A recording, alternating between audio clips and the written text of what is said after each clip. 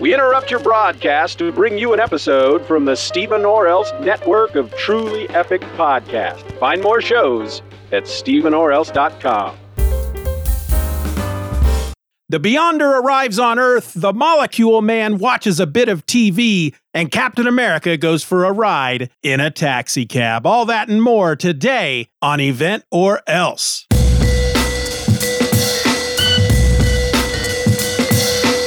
Here it is, folks. Press your luck and grind some chuck. It's time for Event or Else, the podcast where I go through most every major Marvel and DC event, one issue at a time, one episode at a time, because I got nowhere else to go. I got nothing else.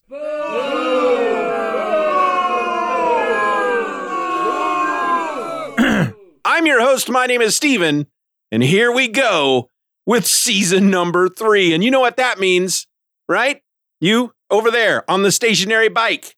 Tell me what it means then. Don't just nod your head like you know. Tell me. All right. She's not going to tell us. What about you?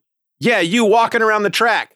Apparently all my listeners exercise while they listen. Anyway, I'm going to abandon that and just go on with the show. A new season means a new event. And for season 3, oh my goodness, we got a doozy for you. From Marvel Comics, we're going to talk about Secret Wars 2. This is a 9-issue event. It ran from April to December of 1985. It is, of course, the sequel to Marvel Superhero Secret Wars, which we talked about in season 1. And from what I've been able to find online, this would be the first time Marvel published an event in which the reader had to read all of the tie-ins to get the full story. Now, as you know, I don't read any of the tie-ins for this podcast. So, yeah, this should be an interesting one. By the way, in case you're wondering, there appears to be at least 33 tie-in issues, possibly more. It really depends on who you ask and where you look. Most places, from MarvelFandom.com to other sites that give you the reading order of this event, show 42 books in all. That includes the 9 issues of the main title, which would leave us with 33 tie-in issues. And that's a lot of tie-in issues. I don't know how many Crisis on Infinite Earths had, which we talked about last season, but I was able to get through those 12 issues without having to read any of the tie-ins, and I still understood everything that I needed to understand in that event. But will that happen here? Am I going to get everything I need to know from just the core 9 issues? I don't know. Let's find out. This issue sports a cover date of July 1985, but it hit the shelves on April 16th. And the title of this issue is Earthfall. It was written by Jim Shooter, penciled by Al Milgrom. The inks were by Steve Leialoha, letters by Joe Rosen, and the colorist was Christy Shield. Now, before we begin, I just want to give you a bit of trivia that has nothing at all to do with this story in any way. But our inker on this issue, Steve Leialoha, has a G.I. Joe character named after him. Torpedo from G.I. Joe, his civilian identity is Edward Leialoha, named after the famed inker by Larry Hama. And that's pretty cool. And it's actually something I didn't know until, seriously, just moments before I started recording as I was gathering some information for this issue. Anyway, let's get into it. As the issue opens, he is traveling across the infinite void of space, seeking a particular galaxy and within a certain planet. He lands, less than gracefully, outside of a Denver, Colorado suburb with a great kaboom. In a nearby apartment building, Owen Reese, also known as the Molecule Man, rushes to his window, seeking the source of the sound. Finding nothing, he tells his girlfriend, Marcia Rosenberg, also known as Volcana, that it must have been a truck backfiring, though he could have sworn that he saw a flash of light up there in them thar hills. However, with some encouragement from Marcia, Owen dismisses the sound and joins her on the couch, to watch Hogan's Heroes. But suddenly, the picture on the TV turns to snow as a loud "Thakoom" shakes the building. Rushing once more to the window, they see great chunks of earth flying past. The two use their powers to try and contain the damage when Owen realizes that the light he saw in them thar hills must be behind the flying chunks of earth. And so, using his power over all molecules, Owen brings the entire hillside to them. As the hillside arrives, there is a shadowy figure atop it, someone that Owen recognizes, and that recognition terrifies him. Half a world away on Muir Island in Scotland, Professor Charles Xavier wakes, screaming the name, Beyonder! Moira McTaggart and the members of the New Mutants rush into the room, and Professor X tries to get Moira to warn the X-Men in America. She's too busy, however, trying to calm him down, worried that he will only exacerbate the injuries he sustained in recent issues of the X-Men and the New Mutants. What does exacerbate mean? It means, to make things worse. Right. But Chuck's not having any of it, and in desperation, uses his mental powers to warn someone, anyone, whomever he's able to reach, about the cosmic threat to all humanity.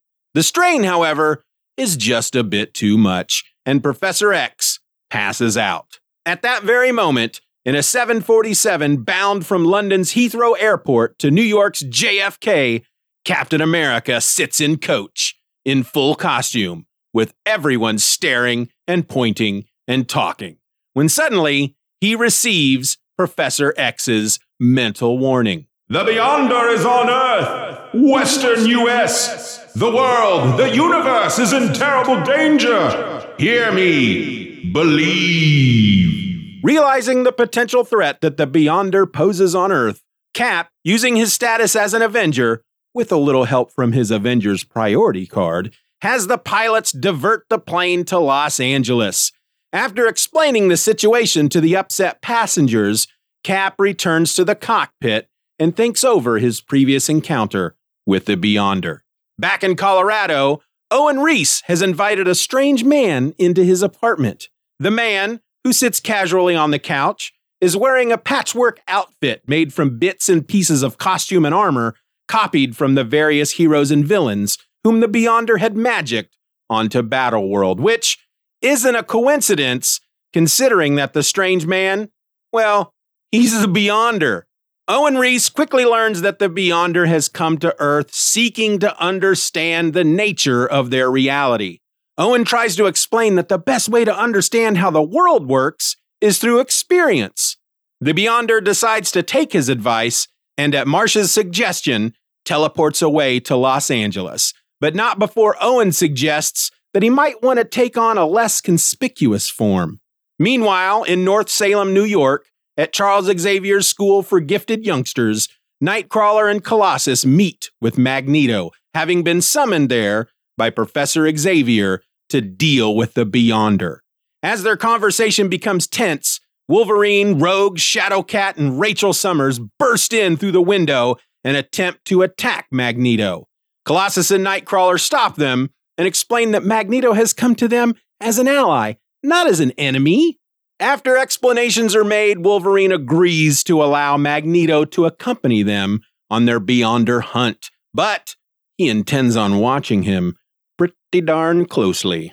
With their jet damaged, they all pile into one of the professor's limousines, and Magneto, using his mastery of magnetism, lifts it into the air to carry them across the country. In the meantime, the Beyonder has arrived in Hollywood. He has taken the form of living energy and happens past the home of an irate writer named Stuart Cadwell and his girlfriend, Marion. Hearing Cadwell's angry phone call with his agent, where he berates the censorship he faces with his writing, the Beyonder appears before them, taking the form of Owen Reese, the Molecule Man.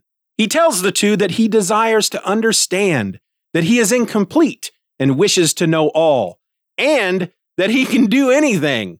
Well, to prove that he isn't just boasting, the Beyonder turns Cadwell's desk and everything in it into a pile of apples.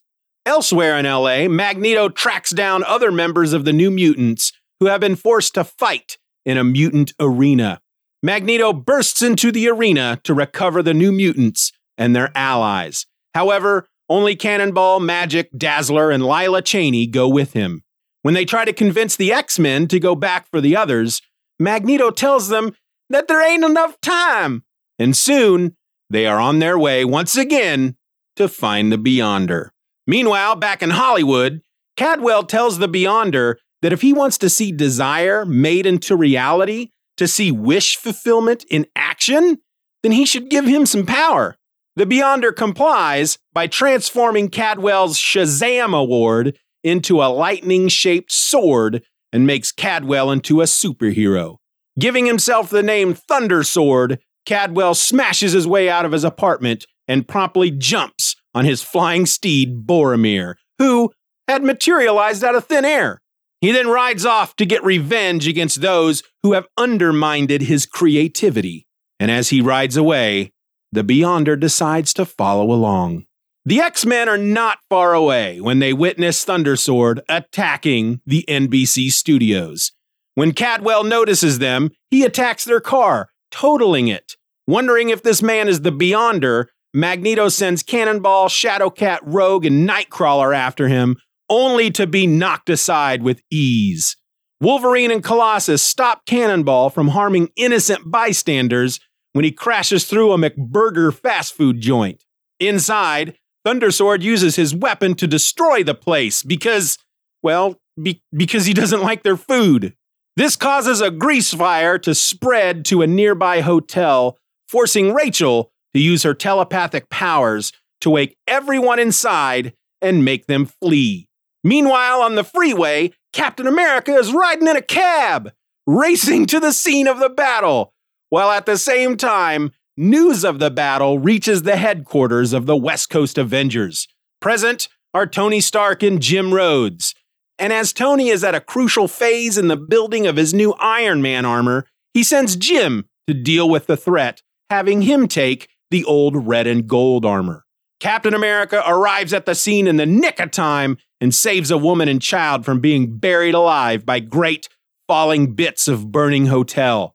Then, working together with the X-Men, New Mutants, Dazzler, and Lila Cheney, Cap manages to hold Thundersword at bay so that Magneto can toss a number of cars at him.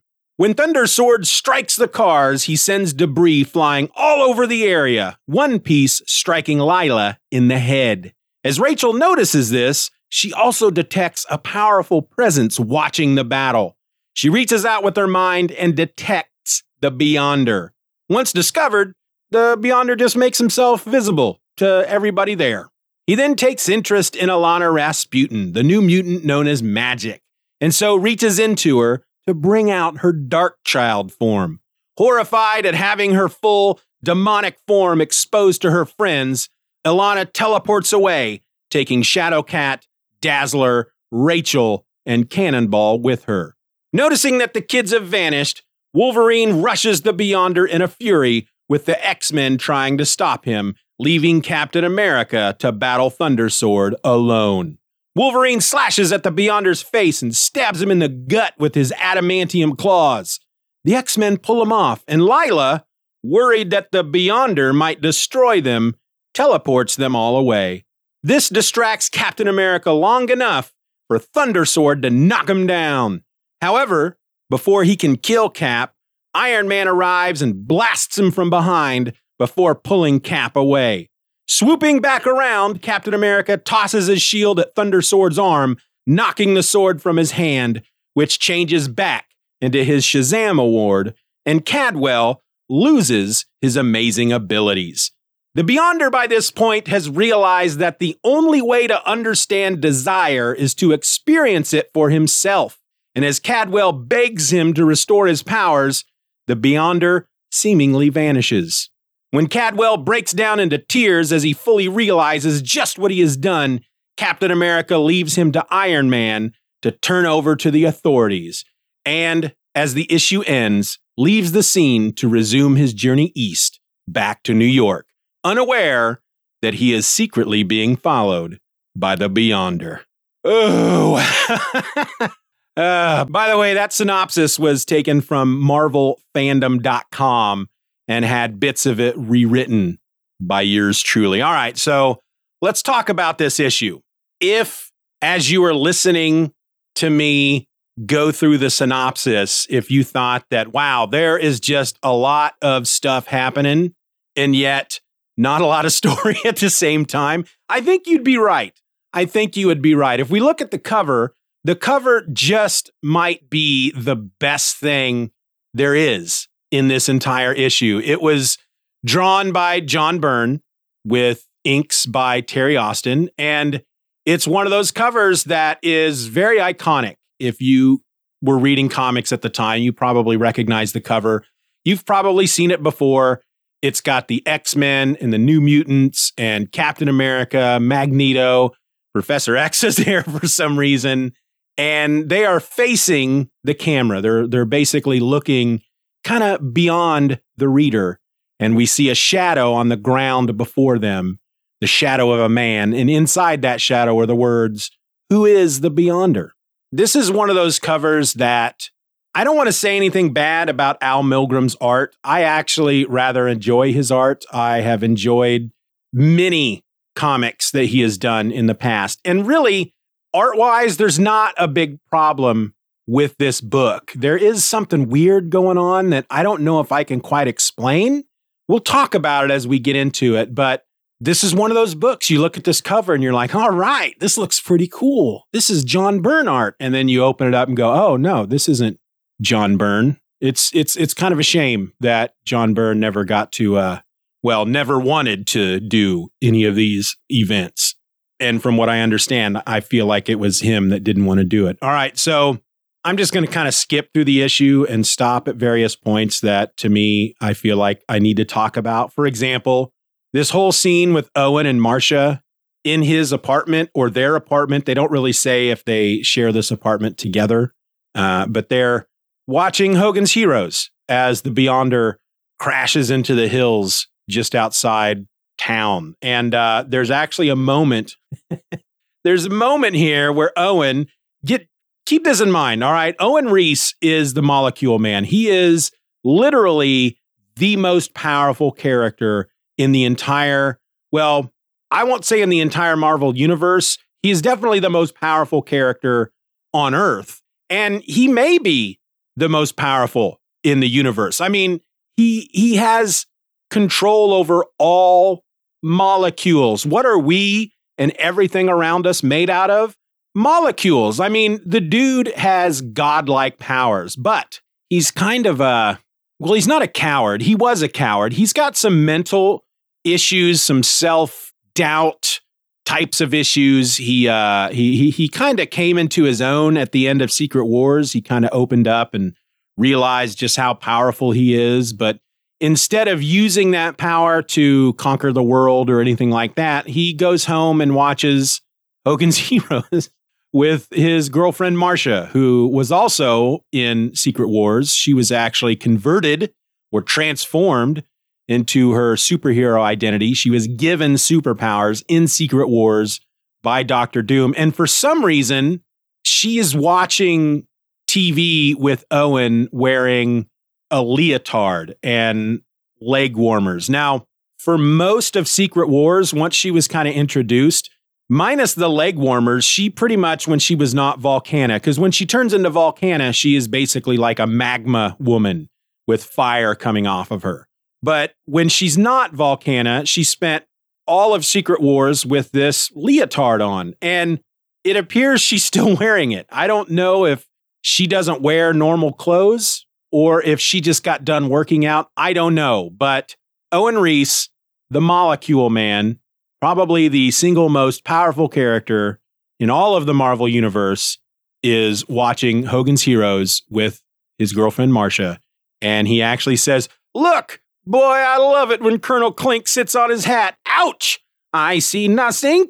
Ha ha ha ha." Yeah, that's what the most powerful man in the universe is doing. And I don't think he's more powerful than the Beyonder. Again, I'm really kind of confused by Owen. I feel like he is. I feel like he literally is the most, again, powerful man in the Marvel universe. But that is power that is only potential because he doesn't really use it.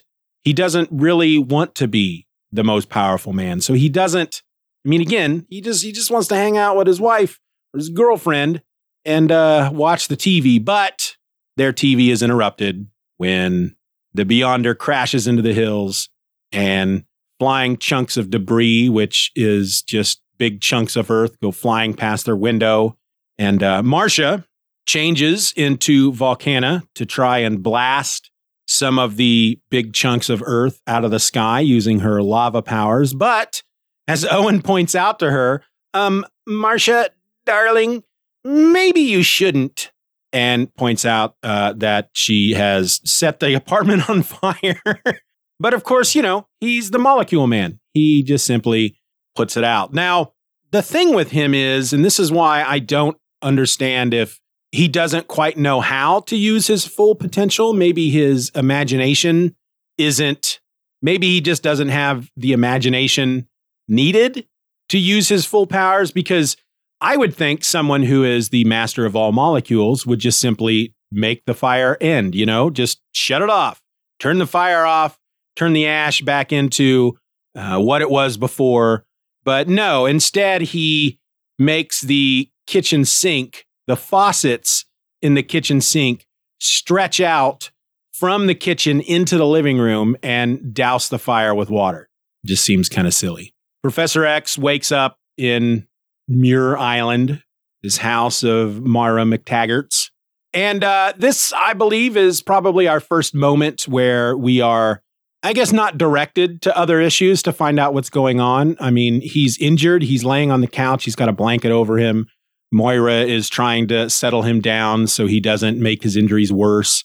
And it just tells you in a editor's note that he was injured in recent issues of the X-Men and the New Mutants. So I don't believe those are tie-in issues. That's just something that happened previously. That's what put him in what it would be his status quo for the beginning of this story. And so if you want to know how he got injured, you can go check out those issues. You don't need to know that, however. The scene with Captain America on the airplane is really funny. This is actually him. They're all right, blah, blah, blah, blah, blah, blah. This is what happens when I try to talk, when I don't let my mind slow down a bit when I try to talk. But one of the issues that will follow Secret Wars 2 #1 is Captain America number 308. Now, I know that I'm not, again, reading the tie-in issues, but I was reading Captain America at the time. And unlike the previous event, Crisis on Infinite Earths, when I wasn't even reading the Crisis at the time, I did literally have to go into that event with really no knowledge of what might be happening in the DC universe at the time. However, here with Secret Wars 2, while I haven't read a lot of these issues since back then, I was reading most of the tie-ins along with the main story. Again, I don't think I was purchasing these books. My older brother was, and he was letting us read them. But I did have a subscription to Captain America. So I do know when it comes to issue 308 that it is a Secret Wars tie-in, and I actually read it within the last 2 or 3 years. In fact, I did an episode of Just Another Fanboy talking about Captain America number 308. It was back in September 2019, September 11th, and it was episode number 7. So maybe I'll put a link in the show notes. I don't know. We'll see. We'll see how I feel. But issue 306 had Captain America in England teaming up with Captain Britain. And then here in Secret Wars 2 #1, Cap is on an airplane going back to New York. Now, anybody reading this issue that may not know what Cap has been up to this point may be asking, why is Captain America riding in coach on an airplane? Why doesn't he, don't they all travel on their Quinjets and junk? And he had actually been magicked out of New York to London. And so now he's got to kind of figure his own way back to the States. And then by the end of this issue, Secret Wars #1, he leaves to continue his journey. And then we see him next in Captain America 308, he goes to the West Avengers compound to get a Quinjet. It is a Secret Wars 2 tie-in issue, but literally the Beyonder is in it for 2, maybe 4 pages. He is invisible and he's watching Captain America. And I think that's the issue where he changes his form to look like Captain America or look like Steve Rogers. Now, I did say I wasn't going to really be reading and talking about the tie-in issues, but when it comes to these issues that I've already read within the last couple of years, it's going to be really hard for me not to get into any of that information. But back to Captain America, though, on the plane, it's really quite funny because he's there in coach and all the passengers around him are pointing and they're talking about him in front of him. They're not whispering. They're not trying to hide it. He's just sitting there and literally like the guy right across the aisle from him. And then the guy across the aisle and one seat up, he's going, what would Captain America be doing here? And then the guy right next to him, right across the aisle, couldn't afford business class, I guess. Who cares? And they're just all like, one lady's like, he looks so young. And one guy's going, I heard he was frozen on ice for years. And another guy says, like Walt Disney. And he gets the summons or he gets the warning from Professor X. That's a really nice panel. Very cool piece of art there with how Al Milgrom portrays this mental summoning coming from Professor X. But Captain America has to go up to the cockpit and have the pilots reroute the plane to LA. And one of the pilots is like, basically, look, you're Captain America. All right. You actually saved my whole platoon from being overrun by the Nazis back in Normandy. So yeah, I'm going to do this for you because you're the man, you saved my life, blah, blah, blah, and all this stuff. But then he says, but will you go back and explain to the passengers after I make the announcement? And sure enough, all these passengers that were super enamored by him and amazed and starstruck, they are all just pissed off now because he's making the plane land in Los Angeles. And that just kind of screws up all their plans. And, he's trying to explain to them that there is a potential world-ending emergency that he has to look in on, and they just don't care. And that has probably got to be the single most honest piece of writing in this entire issue, because ain't nobody going to be on that plane going, oh, well, Cap's got to go take care of something that might end the world. We better let him do what he does. No, everybody's pissed off at him. He went from being, a beloved celebrity to a hated power monger within a few panels. I thought that was pretty funny. One thing they didn't mention in the synopsis, and I forgot to add to the synopsis, is when we see the Beyonder in Owen's apartment sitting on the couch, he's got like this outfit that is made up of different outfits, different costumes. You can see Iron Man in there and Doctor Doom and Claw and Captain America and Molecule Man, the X-Men. He's even got Storm's hair coming out of the top of his helmet mask. That's a combination of Iron Man, Doctor Doom, and Cyclops. It's a hilarious looking thing. And not only is he just sitting on the couch, he's actually smashed the couch to bits. He apparently is so powerful that he is super heavy. I don't know if I can go any further without trying to explain the weirdness of the art. Again, it's not bad. It's Al Milgrom. He is he's not a flashy artist. He is he gets the job done. The art in this issue, though, there are so many word balloons and text boxes, and like Marvel superheroes Secret Wars that came before, it appears that most sentences, if they don't end in a question mark or in the 3 periods or whatnot, or a couple of dash lines, they end in exclamation points.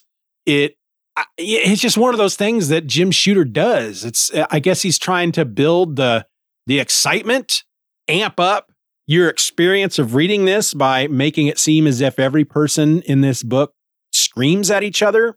And I'm looking at one page here, the page with the Beyonder in his weird mismatched outfit. And he does say, I desire ... to understand. And that ends in a period. But that's the only one. That's the only one on this page, at least, that doesn't either end in a question mark or an exclamation point. And I just find that funny. But back to the art. I don't know if it's because there's so much text on all of these pages that it made it difficult for Al Milgrom to try and fit in the artwork in all these panels. So everything just seems small. The figures all seem small. It just seems like he's trying to pack way too much in each of these panels. And there are very rarely any kind of close-ups on any of these characters. There's a few, but it's mostly just kind of these faraway shots of multiple characters in each one of these panels. And, I'm looking at the page with the Beyonder sitting on the couch and it's smashed. And there are 8 panels on that page. The next page has 6. The following page has 5 and then 6. I think 5 seems to be the fewest number of panels on a page. There's just a lot of panels, a lot of art. There's a lot going on. There's a crap ton of text. It's very weird. It leaves you with kind of a really weird feeling just looking through this book, because again, the only word I can describe, and I'm not good at describing art. The old joke, I may not know much about art, but I know what I like. That's kind of like me. And the only thing I can really say to describe the way the art makes me feel in this book is that everything just seems small. I don't know any other way to put it. Now, when the Beyonder goes to Hollywood and he meets up with this guy, Stuart Cadwell, I feel it needs to be noted that Stuart Cadwell, the character, is a parody of Steve Gerber. Now, this is the creator that worked for Marvel who created Howard the Duck. And at the time, he was kind of speaking out a lot against Marvel. He had I believe he had a lawsuit, or he was working through the court system to try and get ownership of Howard the Duck. I don't know if that had already happened at this point, but I know that around this time, he was very outspoken about creator rights. And he was doing a book called Destroyer Duck, in which Jack Kirby provided the art. And in fact, Jack Kirby was also such a champion of creator rights that he agreed to do the first issue for free. But the second issue has a kind of a smackdown of John Byrne. There's a character in that issue called Booster Cogburn. And the title of the issue number 2, is Booster Cogburn, The Dislocated Spine. I guess John Byrne had made some kind of comments. He did an interview with some comic magazine, and no. It was he had written an editorial for a comic book magazine. I don't remember which one, but apparently he kind of called out Steve Gerber for daring to fight for creator rights. And I guess at some point in this editorial, he says that he is happy being a cog in the Marvel machine. John Byrne is. And so Steve and Jack create a character by the name of Booster Cogburn, who views himself as a company man. And I guess this guy, his spine would dislocate from his body when he was killed to be transplanted into a new clone body. And that was supposed to be, this is John Byrne. He's a company man, and he had, his spine will go whichever way it needs to go, I guess, to please the Marvel machine, I guess. I don't know. But Stuart Cadwell, then, in this issue of Secret Wars 2, Jim Shooter created him to parody Steve Gerber. He's a writer who is angry about every organization that he writes for, be it TV or comics, that try to censor him and try to tell him what to do. And they all they want him to do is write violent stories for, bombastic value and blah, blah, blah. And the first thing he does when he gets this power is to go destroy the NBC studios. And the name Thunder Sword possibly could be because Gerber was one of the creators behind the creation of Thundarr the Barbarian. And it even appears that sometime later, years later, Jim Shooter claims that Steve Gerber was actually in on the joke. He was okay with it. He was fine with it and fully supported it. I don't know if any of that's true, but I feel like regardless, unless it is true that Gerber was a part of the joke, he knew what was going on and they had his blessing. For Jim Shooter, he's not just a writer at Marvel Comics, he's the editor-in-chief. So for him to kind of make fun of somebody that worked for Marvel, may still be working for Marvel at this time. I don't know. I don't remember, but it just seemed kind of untoward. The idea that Magneto is going to fly the X-Men from New York to LA in a limousine that he is moving through the air using his magnetism, that's kind of funny. The battle between the X-Men and Thunder Sword, again, very funny, especially when Thunder Sword starts destroying the McBurgers restaurant because he doesn't like their food. And at one point, one of the employees, as he's destroying this McBurgers, and he's going, "McBurgers, garbage!" One of the employees is running away going, "Hey, go wreck a Burger King, will you? I'm working my way through grad school here."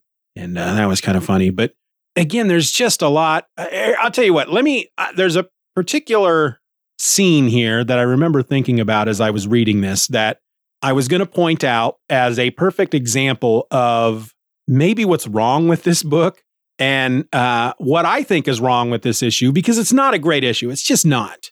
Jim Shooter, you can tell just from this first issue, is trying to do way too much with very little space.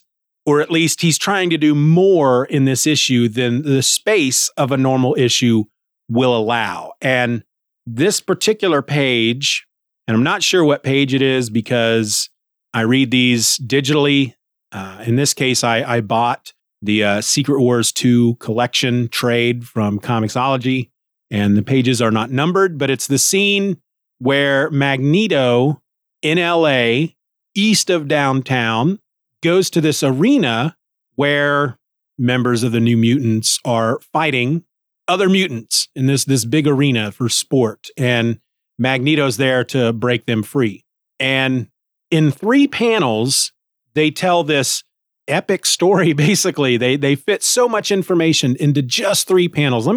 Let me read you the text just from one panel. It's the first panel of this scene.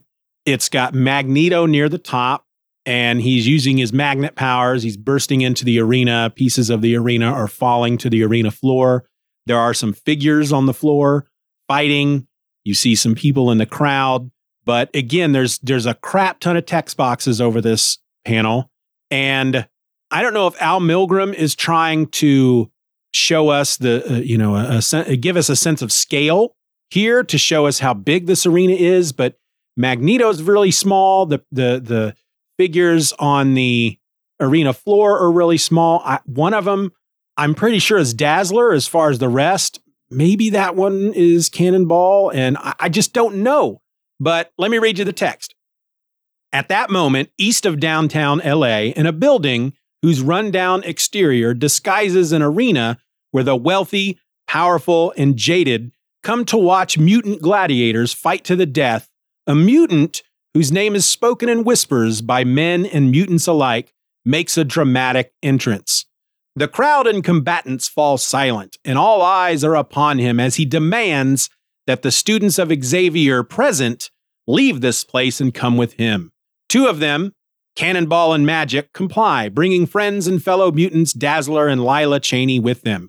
2 did not comply. For a moment, Magneto ponders seizing them, but such a course might precipitate a battle against the gladiators en masse. The risk would be substantial. He chooses to withdraw, content with those he has liberated from the games on the strength of his reputation alone. That is one freaking panel. One panel with so much text just to tell us that Magneto shows up, says, all right, New Mutants, come with me. Some of them decide they want to. Others decide they don't. Magneto thinks about making them come along with him, but then he's going to have to fight all the gladiators. And so he's not going to do it. And then they leave. The artwork only really shows you that Magneto is tearing down the roof of the arena as he's entering. That's it. There's so much more happening in this story that there is no room at all for the artwork to tell any of that story. And so it has to be told in text. And that, to me, is a big failure because your text is supposed to work with the artwork to tell the story. And in fact, I feel that a good comic book tells most of its story through the art. You should, in most cases, be able to look through a comic book and get kind of an idea of what's going on without reading any of the text. And that the text just kind of enhances what's going on because then you know what the people are saying to each other. You know where they're at. You kind of know what their motivations are and all that. And yet there are still 2 more panels in this scene. And the second panel is them arriving at the limousine after the New Mutants leave with Magneto. And then the second panel is Magneto explaining to them that they don't have time to go back to get the others because they have to go take care of the Beyonders. So while I'm not a fan of decompressed storytelling, this storytelling is so compressed. This should have been 2 pages minimum, this scene. We should have seen the New Mutants fighting other mutants in this arena. We should have seen their reactions when Magneto arrived. We should have seen the few that chose to go with him, saying, we're going to come with you. And those that chose not to, we should see them telling him no. They're just those 3 panels. And I'll say this as well. Like I said, it should be 2 pages minimum. And yet this is fit into 3 panels that take up a little over half of a page. That speaks volumes about the issues or the problems with this issue. And there's just so much text. And if you've read Silver Age, Bronze Age books, there's a lot of text in those as well. They spend a lot of time in those books telling you what's happening in the panel, right? It's almost as if you could use one or the other. You have the panel, the artwork in the panel telling you what's going on, and then you have the narration in the panel telling you what's going on. It's very redundant. But I would rather have that than the text telling you the story while the artwork doesn't, really. And that one panel with all that text explaining what happened between Magneto and the New Mutants and the other mutants, all happening in one panel in which the artwork doesn't really depict all of that. I think that's a big failure. Now, who do you blame? Frankly, I'm going to blame Jim Shooter. I don't know that Al Milgrom really had much of a choice with this because, again, Jim Shooter was the editor-in-chief. And from what I understand, the guy thought pretty highly of himself. So I'm sure that he put this script together and he gave it to Al, and Al was probably like, it's going to take at least 3 issues to tell the story that you've scripted out for the 1 issue. And Jim's like, make it work. Put it in 1 issue. Make it work.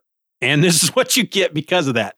Now, I'm just guessing. That's all theory at this point. I don't know. I tried to find information about, the story behind Secret Wars 2 to see if there was any insight I could find in regard to the creation of this event. But y'all know me. I don't like to do a lot of research. My research is ultimately just putting a few search questions into Google. And if I can't find it on the first page, then I may try something else. But 2 or 3 tries, if I'm not finding what I'm looking for, that's about it. I'm done. It can't be found as far as I'm concerned. But a lot of the X-Men here and the New Mutants apparently can teleport. We get first one group of them being teleported away from the battle with Thunder Sword by Magik. That's her name, her superhero name. And then we get the rest of the X-Men teleported out by Lila Cheney. So yeah, they fly to LA in a flying limousine, find the Beyonder, and immediately leave. So they were pretty useless. Captain America, of course, goes toe-to-toe with Thundersword in the way that only Cap can. And then, my God, I'm just looking at this last page. 1, 2, 3, 4, 5, 6, 7, 8 panels. Each panel has, I don't know, good Lord, 15 to 20% of the panel covered in text or word balloons. It's insane. And yet, super fun at the same time because it is so ridiculous. You're probably going to hear me say this throughout this event, but again, I couldn't find any insight. I couldn't find any backstory. I have no idea what was going through anybody's mind when they put this event together. But I look at the timeline and I see, Marvel Superhero Secret Wars came out in 84. Crisis on Infinite Earths comes out in 85, January to December of 85. Secret Wars 2 starts in April of 1985. Now, I don't know if from January to April, if there's enough time there for what's happening in Crisis on Infinite Earths to influence Jim Shooter in any way as he's putting this story together. I will say that the way this issue is put together and the way it reads, to me, feels very much like it was put together in a hurry. If I was to learn today that Jim Shooter had a certain plan put together for Secret Wars 2, and then read the first issue of Crisis on Infinite Earths, read the second issue of Crisis on Infinite Earths, and at that point, the end of February was like, okay, I've got to do something different for Secret Wars 2. DC has raised the bar. They have created this obviously just from the first 2 issues, an epic story that spans the entire DC universe. I've got to do that with Secret Wars 2. Now, I can't believe that that's the case because there's so many tie-in issues that I would like to think that an event like this, with all the tie-in issues involved, that it would need to be planned out well in advance. But with Marvel Superhero Secret Wars ending at the end, just a few months earlier, but I don't know. I feel like I have heard stories about books being slapped together at the last moment and changes being made to various storylines and whatnot, at the last minute. So all I'm saying is it would not surprise me in any way if I learned today that Jim Shooter had kind of a rough plan for Secret Wars 2. He'd been working on it from the moment he finished his script for Secret Wars, but by the end of February, started making just vast changes across the story to try and compete with what DC was doing with Crisis on Infinite Earths. I don't know if that's true. That's speculation. That's just me, just guessing. But I found this issue cluttered. I found the art small. Really, there's no other way for me to describe it other than small. And I don't feel like I can blame Al Milgrom for that in any way. But at the end of the issue, it tells us that Secret Wars 2 continues in New Mutants number 30, Captain America number 308, Uncanny X-Men 196, and Iron Man 197 before the following month when you will get Secret Wars number 2, which is what we're going to talk about next week. So if you're able to read those 4 issues, New Mutants number 30, Captain America 308, Uncanny X-Men 196, and Iron Man 197 before next week's episode, go for it. I'm going to go straight from this one to issue number 2. So join me right back here next week because that's what we're doing. We're looking at issue number 2. It's entitled, I'll Take Manhattan. And I know that the Fantastic Four and at least Spider-Man is involved in that one. So yeah, come back next week and we'll see what fresh hell comes out of issue number 2. This was probably a really big mistake.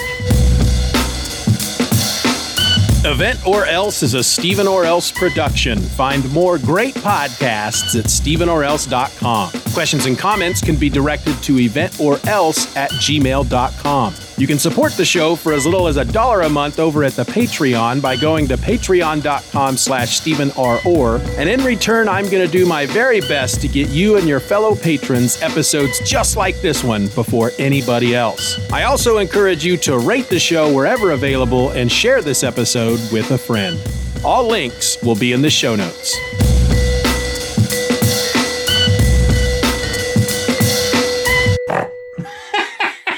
There's your snort. That may go at the end of the It sentence. better. Gonna do a little recording, but I got a new cat that keeps jumping up on the table. His name is Manny, and ow, flip! Oh, man, he just dug his claws into my back. Little scamp. He is our new cat, and he is adorable. He's about 10 months old, and he is just now, today, really starting to explore and hang out with us and not hide under the steps. And of course, he's left me alone all day. It's only now as I start recording that he decides to start messing with me. Anyway, let's get started here. The Beyonder voice is cracking right from the beginning. The Beyonder, geez, man. What's up with your voice, brother? Let's try this again. And Captain America goes for a... and Captain America... Good God almighty, what's wrong with your voice, son? Moira McTaggart and the members of the New Mutants rush into the room, and Professor X tries to get Moira McTaggart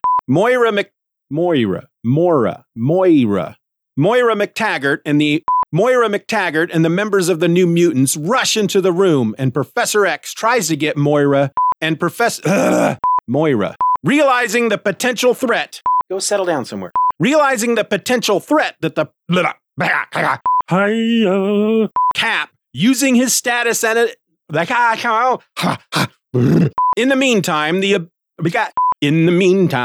in between time, I can't even remember how that goes now. I listen to it every week. In the meantime, in between time, this is Around Comics. I don't know if I'm doing that right. Anyway, when Thundersword strikes the cars, he sends debris flying all over the area.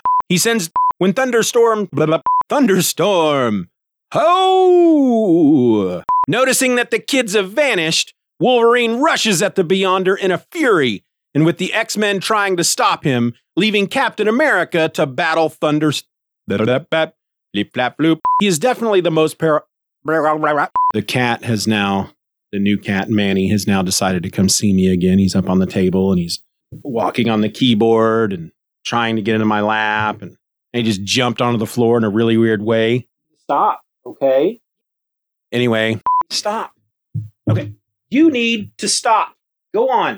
Apparently I have to stop for a while because this cat will not leave me alone. Go away.